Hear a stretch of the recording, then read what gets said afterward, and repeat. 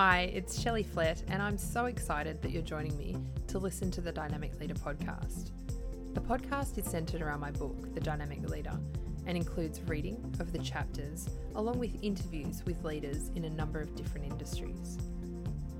If you haven't already done so, I encourage you to get yourself a copy of The Dynamic Leader, either online through booktopia.com or at any good bookstore. I'm passionate about creating the next generation of dynamic leaders and sharing tools and experiences that can completely transform an individual, a team, or a whole organisation. I ask that you listen with curiosity and be open to taking on different perspectives. I hope you enjoy. Welcome back. Today we're moving on to chapter 9 of the book, looking at inspiring respect. For those of you reading along with the book, we are on page 195.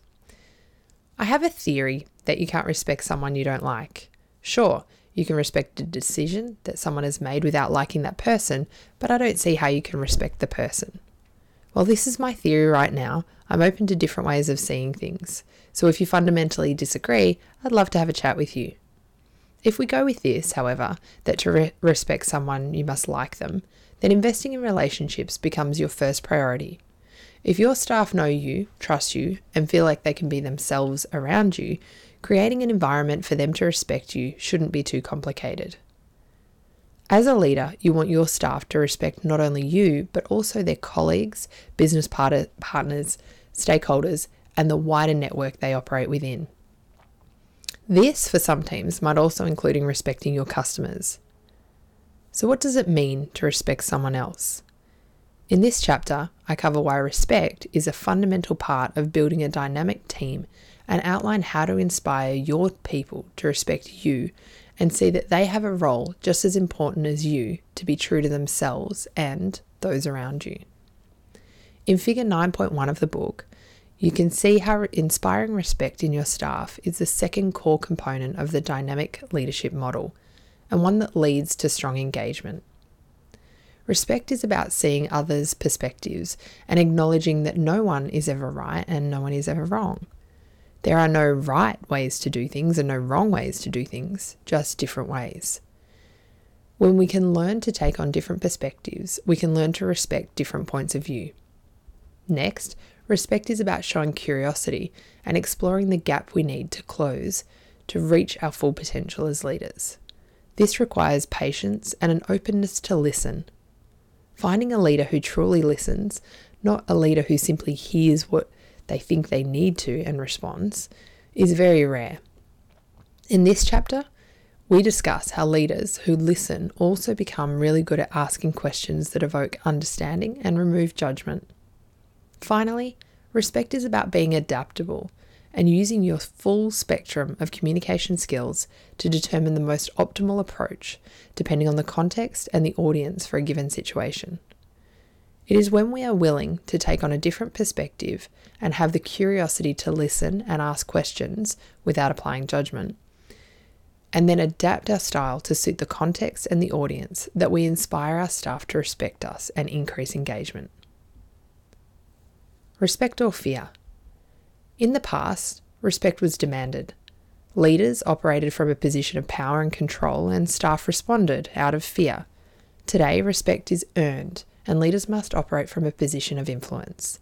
This means creating deep, meaningful relationships and being able to encourage creative thinking and challenging different views. Today's leaders must do what it takes to get the best out of their people and deliver the best for the business. Similar to many other aspects of leadership covered in this book, inspiring others starts with you and how inspired you feel about yourself, your role, and your potential. It relates to your ability to build confidence around what you know and what you're capable of achieving through your people. And this confidence is built on humility and not propped up by ego. In The Multiplier Effect, authors Liz Wiseman, Lois Allen, and Elise Foster talk about two kinds of leaders. One is the diminisher, the leader who drains intelligence, energy, and the capability from the people around them and need to be the smartest person in the room. These types of leaders are the idea killers, the energy sappers, the diminishers of talent and capability. The second is the multiplier, the leader at the other end of the spectrum. These leaders use their intelligence to amplify the smarts and capabilities of the people around them. When these leaders walk into a room, light bulbs go on. Ideas flow and problems get solved. These leaders use their smarts to make everyone around them feel smarter and more capable. I think respect is generated when a leader is a multiplier, and I think respect is lost when leaders are diminishers or start to take over. So if you are a leader who builds or maintains your confidence through ego and consumes the spotlight, you have a lot of work to do. You might have the attention of your staff, but you definitely won't have their respect. So start with working on the respect you have for yourself and then turn your attention on your team. Start with their different perspectives. Perspective. Perspective is a noun, and the definition, a particular attitude towards a way of regarding something, a point of view. How we form our perspectives comes from past experiences and how we make sense of incoming information based on our filters to delete, distort, and generalize. According to the new Neuro-Linguistic Programming Model of Communication, or NLP model of communication, we have around 2 million bits of information per second available to us at any given time. This information is presented through our 6 senses: auditory, or what we hear; visual, or what we see; kinesthetic, what we feel; auditory digital, what we say to ourselves or our self-talk; olfactory, what we smell; and gustatory, which is what we taste. All of this information, we are only able to absorb 134 bits per second, meaning that a lot of information presented to us is simply not taken in. And if you are following along with the book, you'll see this on figure 9.2. How we determine what information we take in and what information we ignore will depend on what we believe to be relevant at any given point. And what we deem to be relevant will depend on past experiences and how we make sense of the world. In other words, we run filters. The filters we use are delete. Information that we don't see relevant at the time is deleted. We distort. Information that we may not completely understand, we end up making it mean something that perhaps it's not. And generalize, which is where information is generalized by assessing it and putting it into a category that is easy to understand, but not necessarily true. To clarify this a little more, here's an example of how each filter might be applied for a person. Delete. When attending a meeting to learn more about a new product or service, you may not notice the patterns on the carpet or the slight whir of the air conditioning. You're focused on the host and what they're saying about the product or service, and everything around that is deleted. Distortion. When you're driving your car into a parking space, you put your foot on the brake at exactly the same time as the car beside you starts to move. This creates a feeling that you're still moving, like an illusion. Another example of a distortion is when you bump into someone in a department store, turn quickly to apologize, and see you're talking to a mannequin. Generalization. When you see an L-shaped frame with 4 legs at the base, you may assume it's a chair. Or when you see a person dressed in a suit, you might assume they're important, or that a person in high visibility vest is a tradie. The filters we use also allow us to be efficient, to make decisions quickly and effectively to get things done. And the filters we use and how we make sense of the information creates our perspective, which isn't necessarily true or false and isn't necessarily right or wrong, it's just different. Our perspective isn't everyone's reality, just our own. Byron Lewis's magic of NLP supports this. Getting into your staff's heads. There's a table in the book with some examples on some different perspectives playing out in the workplace, comparing your staff's behaviour and thinking to your thinking. Allow me to read some for you now. Your staff's behaviour. They're avoiding eye contact. Your thinking is that they're hiding something and can't be trusted. However, their thinking is, I'm feeling so intimidated right now, I wish the world would open up and swallow me whole. Another one. Their behaviour. Disagreeing with an opinion. Your thinking. They're a wet blanket and just want to shoot down everyone's ideas. Their thinking. I'm really concerned about the risk this solution exposes us to, and want to make sure that we don't set ourselves up for failure. Or this example, their behaviour, saying yes, but doing the opposite. You're thinking, they're just paying me lip service. They don't even care. They're thinking, I accept your point of view, but I disagree and I don't want to cause any conflict, so I'll just nod. Another one. Their behaviour, screwing their face up when feedback is given. You're thinking, they don't respect me or care about the role that I play. They're thinking, wow, your breath is really ripe this morning. Maybe ease off on the coffee and cigarettes a little. I'm feeling nauseous. And this one, their behaviour, talking about you in a negative way when you're not around. You're thinking, they're superficial and they backstab. They're thinking, I don't really agree with the way you manage the team, but there's no way I'm having that conversation with you. And this one, their behaviour, falling asleep in meetings. You're thinking, they don't care about the organisation, this is just a job to them. They're thinking, I've been up all night with sick children, the temperature in the room is too warm and I'm not sure what you're talking about. Or this one, their behaviour, taking sick leave on a regular basis. You're thinking, they're just trying to piss me off. It's just a game to them. They're thinking, I'm feeling really unmotivated and getting out of bed is a massive struggle. So I prefer to call in sick than face a day in a place that makes me terribly unhappy. Or this one, their behaviour, frowning when you attempt to make a conversation. You're thinking, they think they're better than me. They're thinking, okay, this better be good. It's taken me an hour to get in the right frame of mind to complete this task, so I don't want to do it and let it go too quickly. So, how do you know what your staff are thinking? Well, unless you ask them outright, you won't. I'm not saying don't assume, because making assumptions is a necessary part of our lives.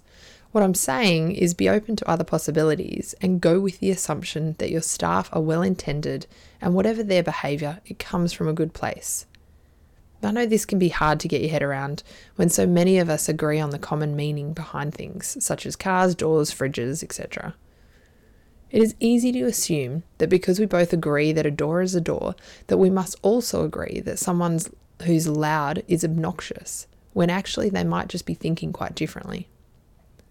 When you're open to different perspectives, you learn to let go of the tight grip that you have on the reality and start to appreciate the variety of different realities that exist. And when you do this, anything is possible. You can see that your options are endless, and that rather than changing the people around you, you can simply change the meaning you've given something. Changing your thinking. So how do you change your perspective? Well, you can start to notice how other people view the same situation as you and consider seeing things from their point of view. Or you can ask yourself these questions about a specific event that has generated a high level of emotion. Question 1. What happened? Jot down what actually took place, not what you made it mean. For example, a tall man dressed in a navy suit walked into a room, looked around the room, and then sat in an empty chair. Question 2. What did you make it mean? Write down the meaning that you gave to what took place. For example, an arrogant senior manager walked into the room, saw me, a young, nervous woman, sitting to one side of the room and decided he didn't want to be seen near me because I might make him look bad or ruin his image, so he sat in the furthest chair away from me. He definitely doesn't like me. Question 3. What else could it mean? Write down all the other possible meanings for the situation. For example, the man in the chair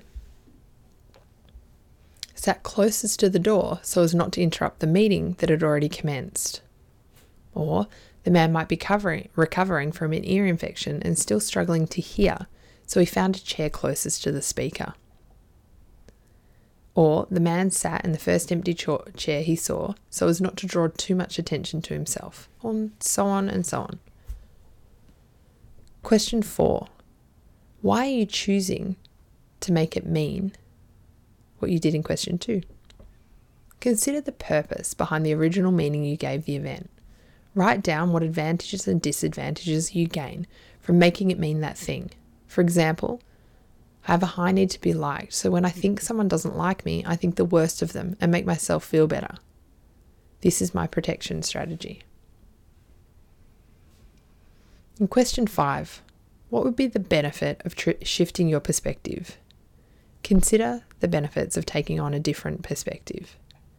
If you were to practice these questions every time you felt frustrated, upset, or annoyed at a situation, you're likely to quickly loosen your grip on your own perspective and start to look at things differently. You'll start to see the gaps in your current way of thinking and look for alternatives. You will realize that a lot of perspectives you and all of us have are for self-preservation and don't encourage constant learning and growth. Taking on different perspectives is about forming new habits through repetition and challenging yourself to think differently about things, even if it feels uncomfortable.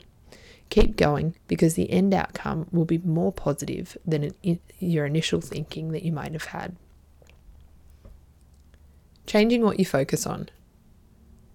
I love the TED Talk Perspective is Everything by Rory Sutherland, which is centered on the value of changing what we focus on.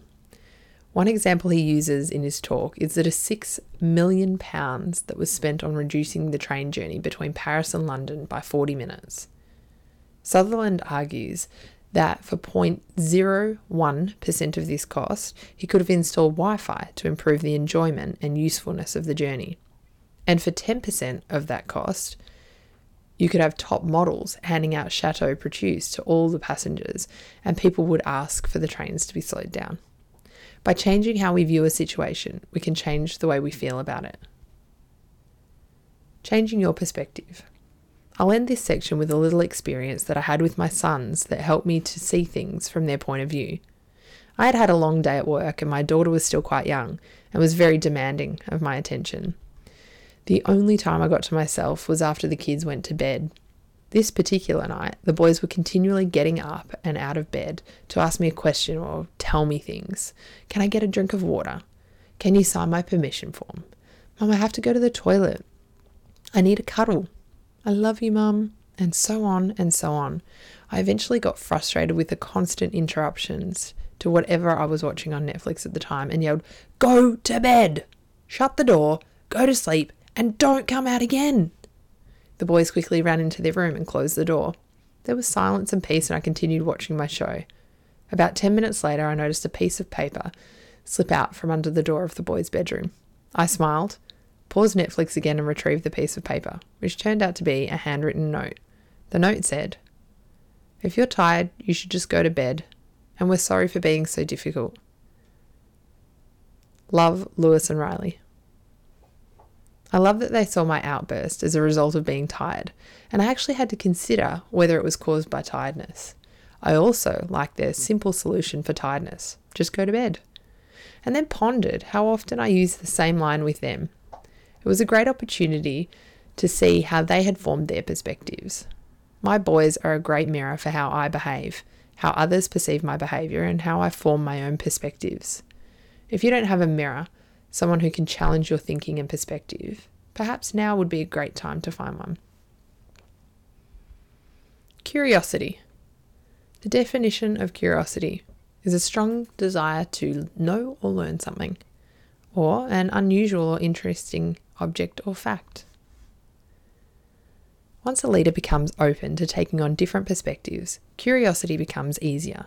For a leader to be truly curious, they must set their judgment aside and assume an openness to learning, even when they think they know all they need to. They recognise that their point of view isn't the only point of view and are not overly critical of those who don't share a similar way of thinking. They appreciate that there's more than one way to peel a banana. Distraction note here. Did you know that monkeys peel their bananas starting from the outside, starting from the opposite end to what most humans do? They use the stem as the handle, which apparently makes the banana easier to hold. Plus, opening it from the other end means you don't remove the stringy bits. How we peel a banana isn't right or wrong, it's just different. So let's not judge different. Let's just be more curious. To become more curious as a leader, you should focus on 3 things: how you listen, how you ask, and the power of pause. Let's take a look at the 3. How you listen. First, there is a lot more listening than what we will cover in this chapter. I'm sharing only one of the different perspectives that exist, so read on with the intention of being curious, not judgmental. When a leader develops a strong desire to learn something about someone or something, they are more likely to listen with greater attention. When we're in the middle of a complex task, however, and a staff member interrupts us, we may not be so eager to give our full attention and listen with curiosity. So the first rule of becoming a curious listener is to create an optimal time and appropriate environment to have the conversation. Don't expect to be able to switch from doing a task that requires deep focus straight into listening with curiosity the minute you're interrupted. Minimize as many of these interruptions as possible and start to put time aside for the conversations towards the end of the day when you've completed your most important tasks. Setting specific times might mean when a staff member interrupts you that you ask if you can meet them later in the day when you have a little more time.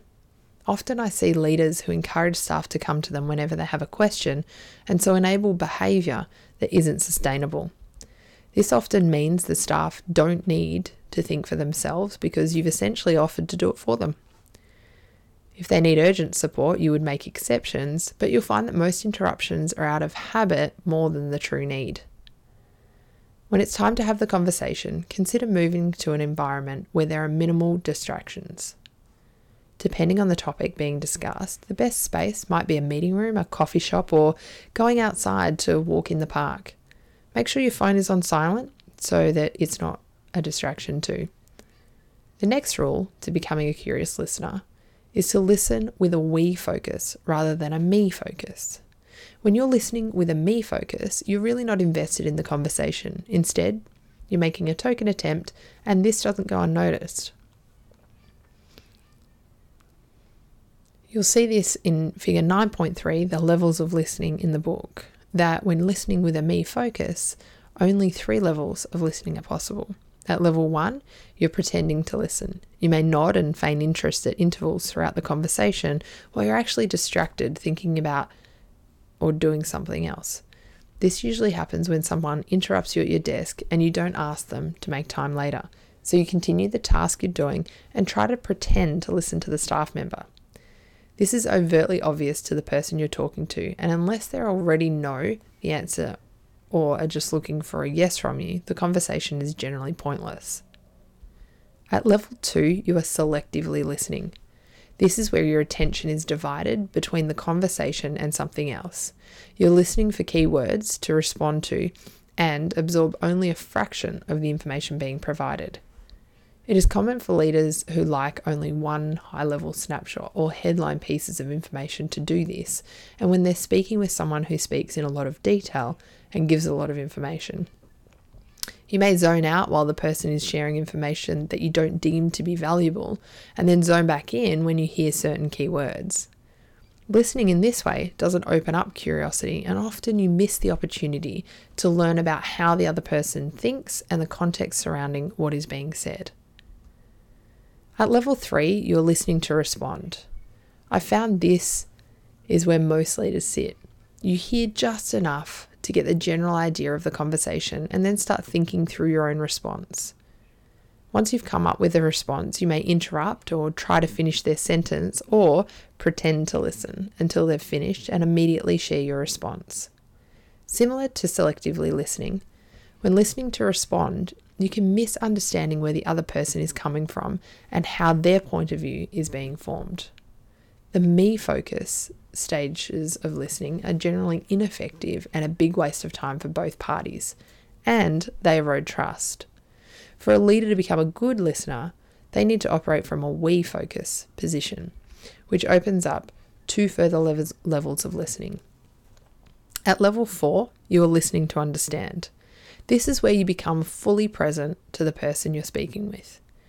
You give your full attention, clear your mind and remove all distractions, along with the need to get the conversation over quickly.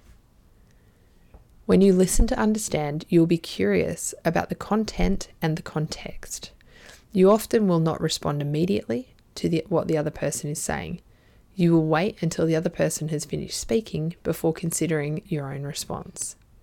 This means the conversation will have gaps of silence throughout. So if you're someone who doesn't like silence, you may feel quite awkward or uncomfortable to begin with, but stick with it because the feeling will soon pass. It is the silence that allows what has been said to be fully absorbed and allows you to consider a number of possible responses and uncover the one which will be most appropriate for the situation. And at level 5, you are listening to connect. This is where you set judgment aside, clear your mind of assumptions, and fully listen. You're listening not only for content, but context, but also for the other person's thought processes and how they came to certain conclusions. You will understand to appreciate their perspective even when it differs from your own, and become aware of how they use their delete, distort, generalize filters to get to the point that they're at. You will find that the more you listen to connect, the more you will build a deeper level of trust, and the more the other person will respect you. It's also where the other person will learn to listen in a similar way. It's through listening to connect that it's hard to dislike someone, because the more you know about someone, the more you respect their views and their ways of thinking. When you listen with a we focus, you allow your staff to feel heard, feel like their opinion matters, and feel like they're contributing to something bigger than themselves. Not enough people in the world listen, but we all want to feel heard.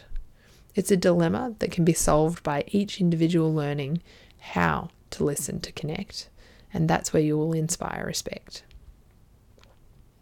How you ask. To demonstrate true curiosity, listening will only get you halfway. The other half comes from your ability to ask questions.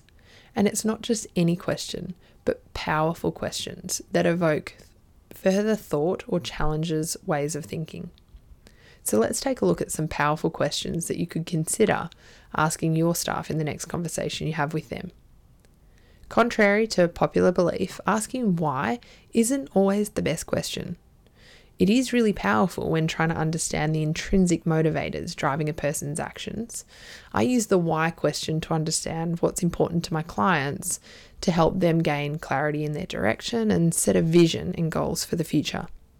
Where I wouldn't ask why is when a staff member, when I wanted them to consider other alternatives to a situation. One of my clients, the owner of a fast-growing business, was feeling frustrated with his staff being late to work each morning. He couldn't understand why their behaviour continued despite repeated conversations about getting to work on time. When I asked him to talk me through the conversation, he said he would simply ask, "Why were you late?" His staff would respond quickly with a myriad of reasons, such as the traffic was terrible, my wife forgot to set the alarm, or I couldn't get the kids in the car. All valid reasons and all focused on the staff member justifying and reinforcing their behaviour. In this type of conversation, asking why actually prevented the staff member from seeing things from a different perspective and considering the impact of their actions on the people around them and the performance of the business. To get his staff to take responsibility for their punctuality, my client had to change the way he was asking his question. Instead of asking, "Why were you late?" he started to ask the following questions to open up the conversation and get his staff to come to their own conclusion on the impacts of their tardiness. "I noticed you were late this morning. What happened?" "Okay, what might be the impact of you being late?" And then continue to ask what else until the staff member has exhausted the list of potential impacts. How might you do things differently to ensure that you get to work on time? Again, ask what else until they've exhausted those lists of potential impacts. When will you commit to making this change?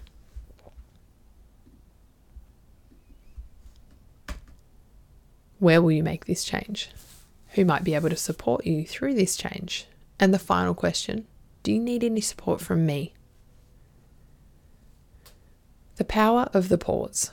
The final component to becoming curious, let's call this the cherry on top, is your ability to hold the silence.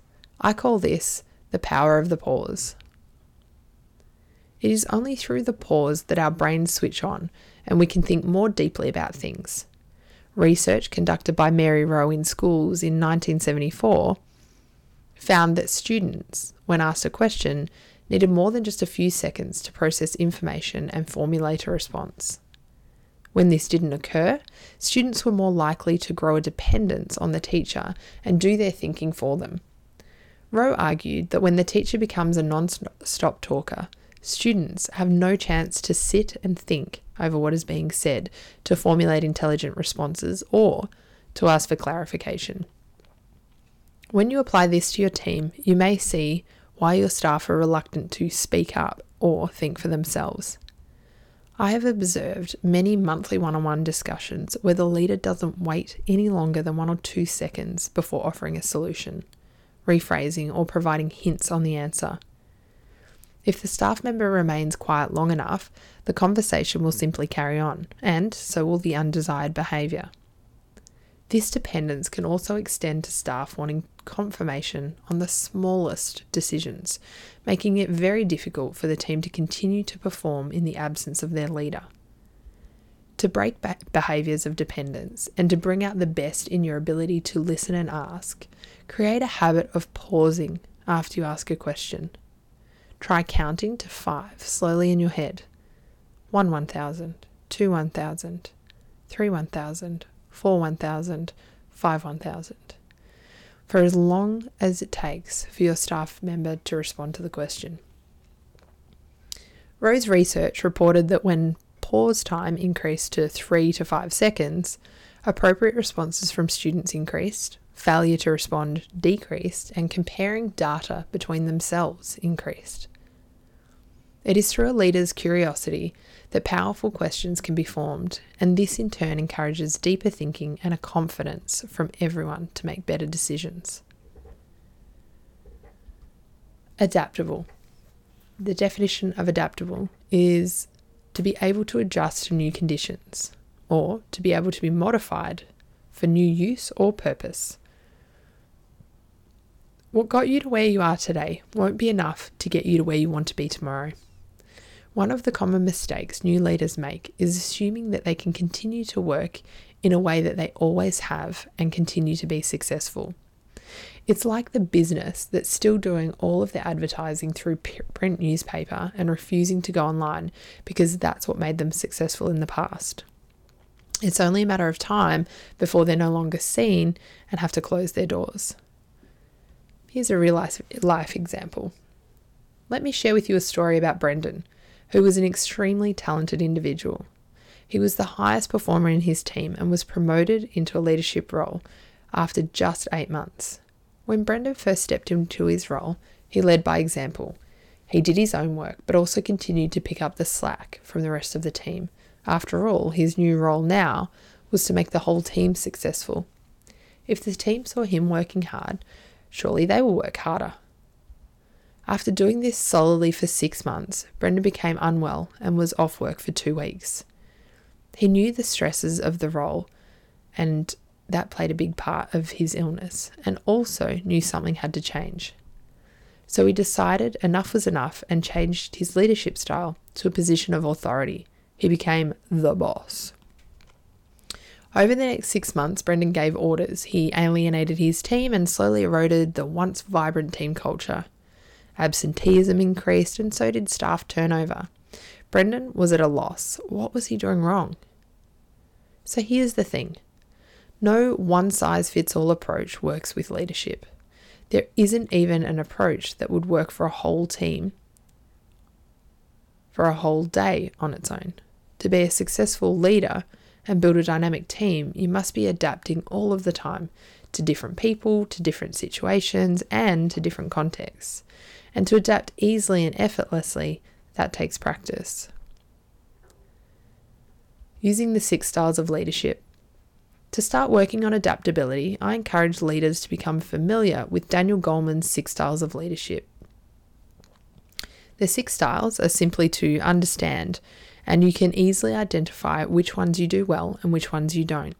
You can then work on becoming good at all the styles so that when you need to adapt, each option will be natural and automatic.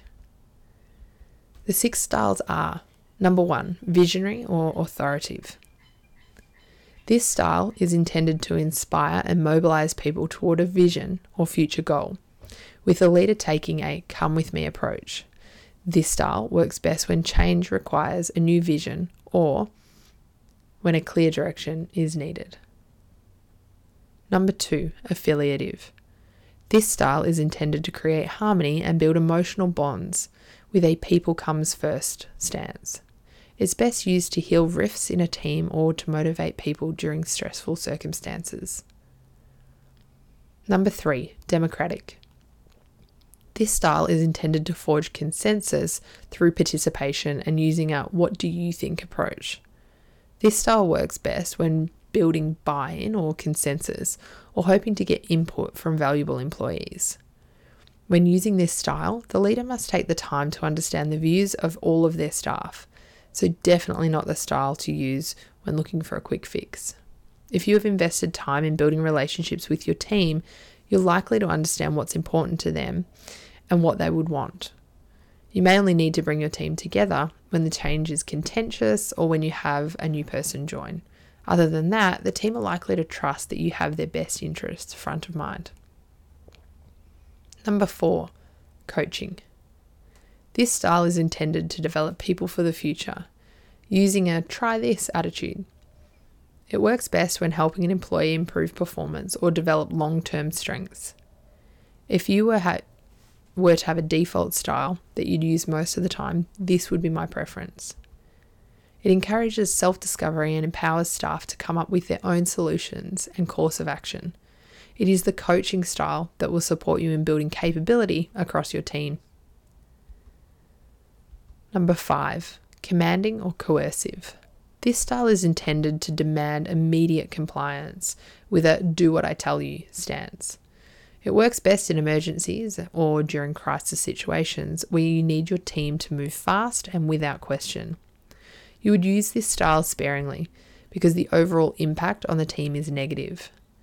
Some staff may respond well to the directness and urgency of this style, but most will be intimidated and hurt, so be careful about when you apply it. And number 6 is pace setting. This style is intended to set high standards for performance, with the leader asking their staff to do as I do. It works best when doubts exist among staff around the reality of achieving a certain thing or the task has never been done before. The leader working towards it shows that it is possible. This is the style where many leaders continue to do the work and again is overly negative because there's a high chance your team will continue to rely on you to pick up the slack when things get busy. I say to the leaders that come to my training that commanding and pace setting styles should be used like condiments, like salt and pepper, instead of the meal itself. Just a little of each will produce flavour and enhance the meal. Too much will ruin it completely. Goleman's Leadership That Gets Results expands on each of the styles and gives some great ideas on how to adapt. So grab a copy for reference, or simply find this model online and become familiar with what it looks like. Looking at intentions versus actions. Being adaptable means you never give up. You're always in search of different ways of doing things and motivating your staff.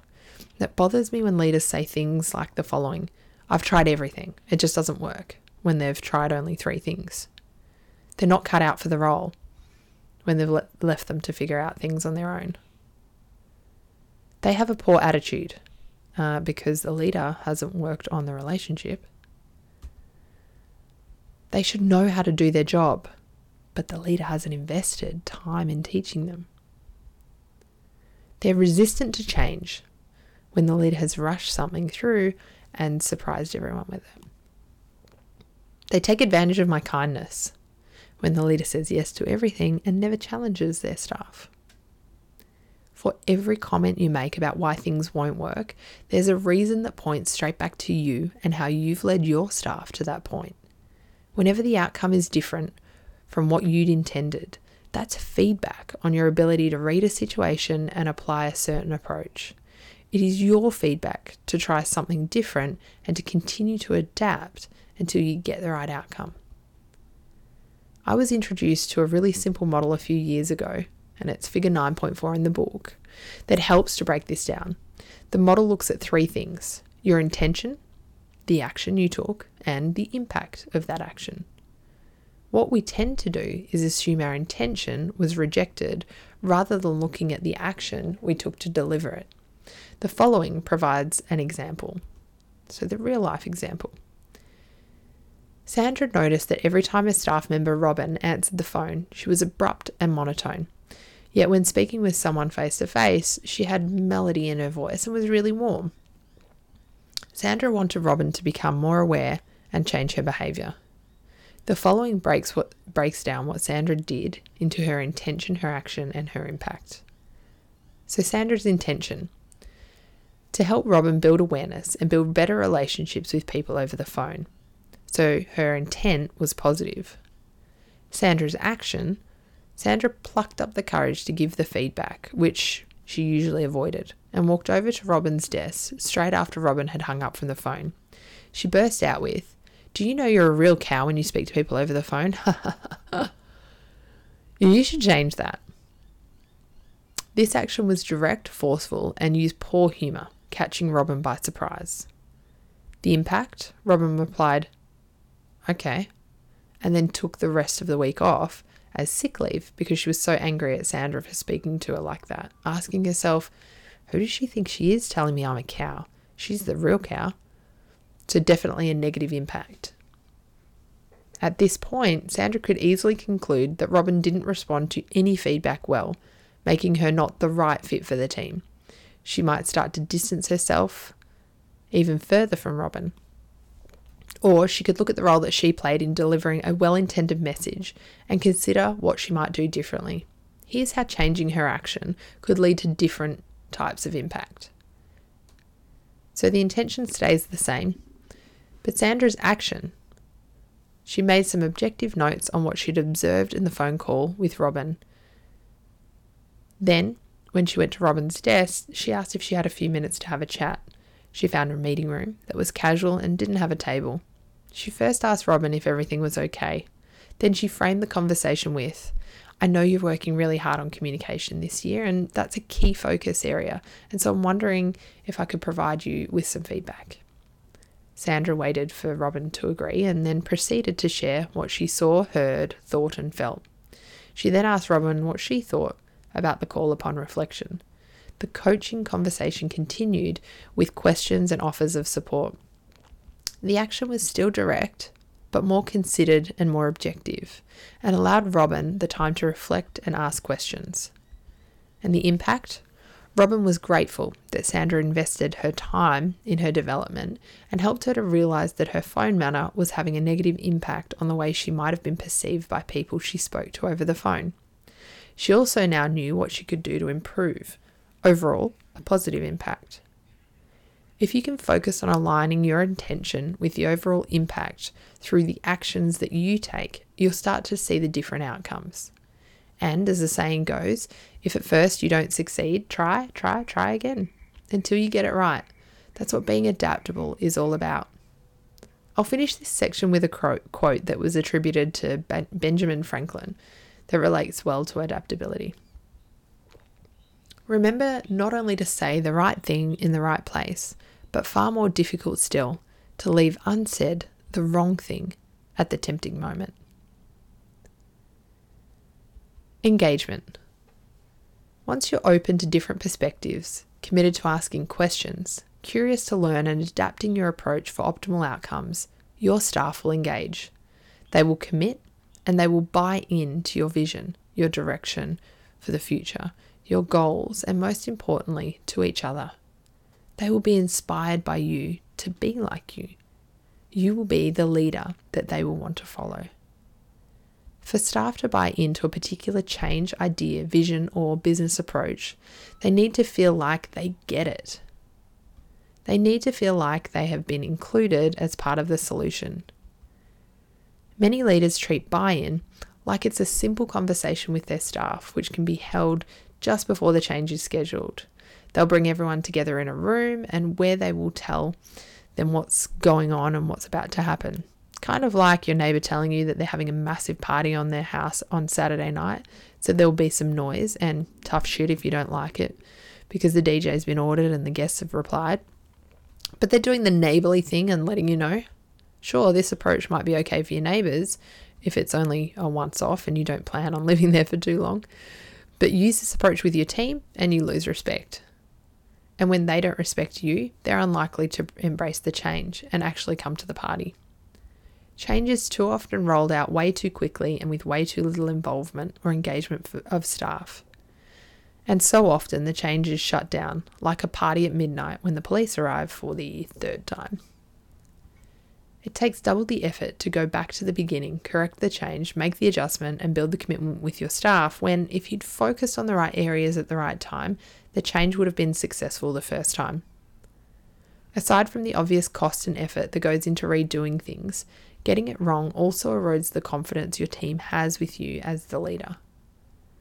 When you're not keeping them informed, seeking different perspectives and adapting your approach, how are you expecting to gain and retain the respect of your team? A dynamic leader understands that to gain commitment from their people, they need to feel like they've been involved. They need to feel like they matter, and they need to feel like their leader cares about their opinion. When your team buy into an idea, they will engage, and when you have the engagement of your staff, you will have a superpower. You have a group of people who are fully committed to making things work, and this trust and engagement will be part of your culture. Your team won't take time to weigh up the pros and cons. They'll back you 100% because you care about perspective, you act with curiosity, and you adapt to every situation to achieve the best outcome. Thanks so much for listening to this episode of the Dynamic Leader podcast. I hope you found some value in it. My biggest mantra in life is to pay it forward. As a leader, you have your own unique experience, and this could make a huge difference to someone else. So I encourage you to tell your leadership story, your failures and your successes, along with what you've learnt along the way. Let's make the leadership playground safe enough for leaders to fall and get back up again. By the way, if you have a leadership story that is worth telling, I'd love to hear from you and even have you on one of my podcasts. So drop me a note and let's have a conversation. Thanks so much for listening.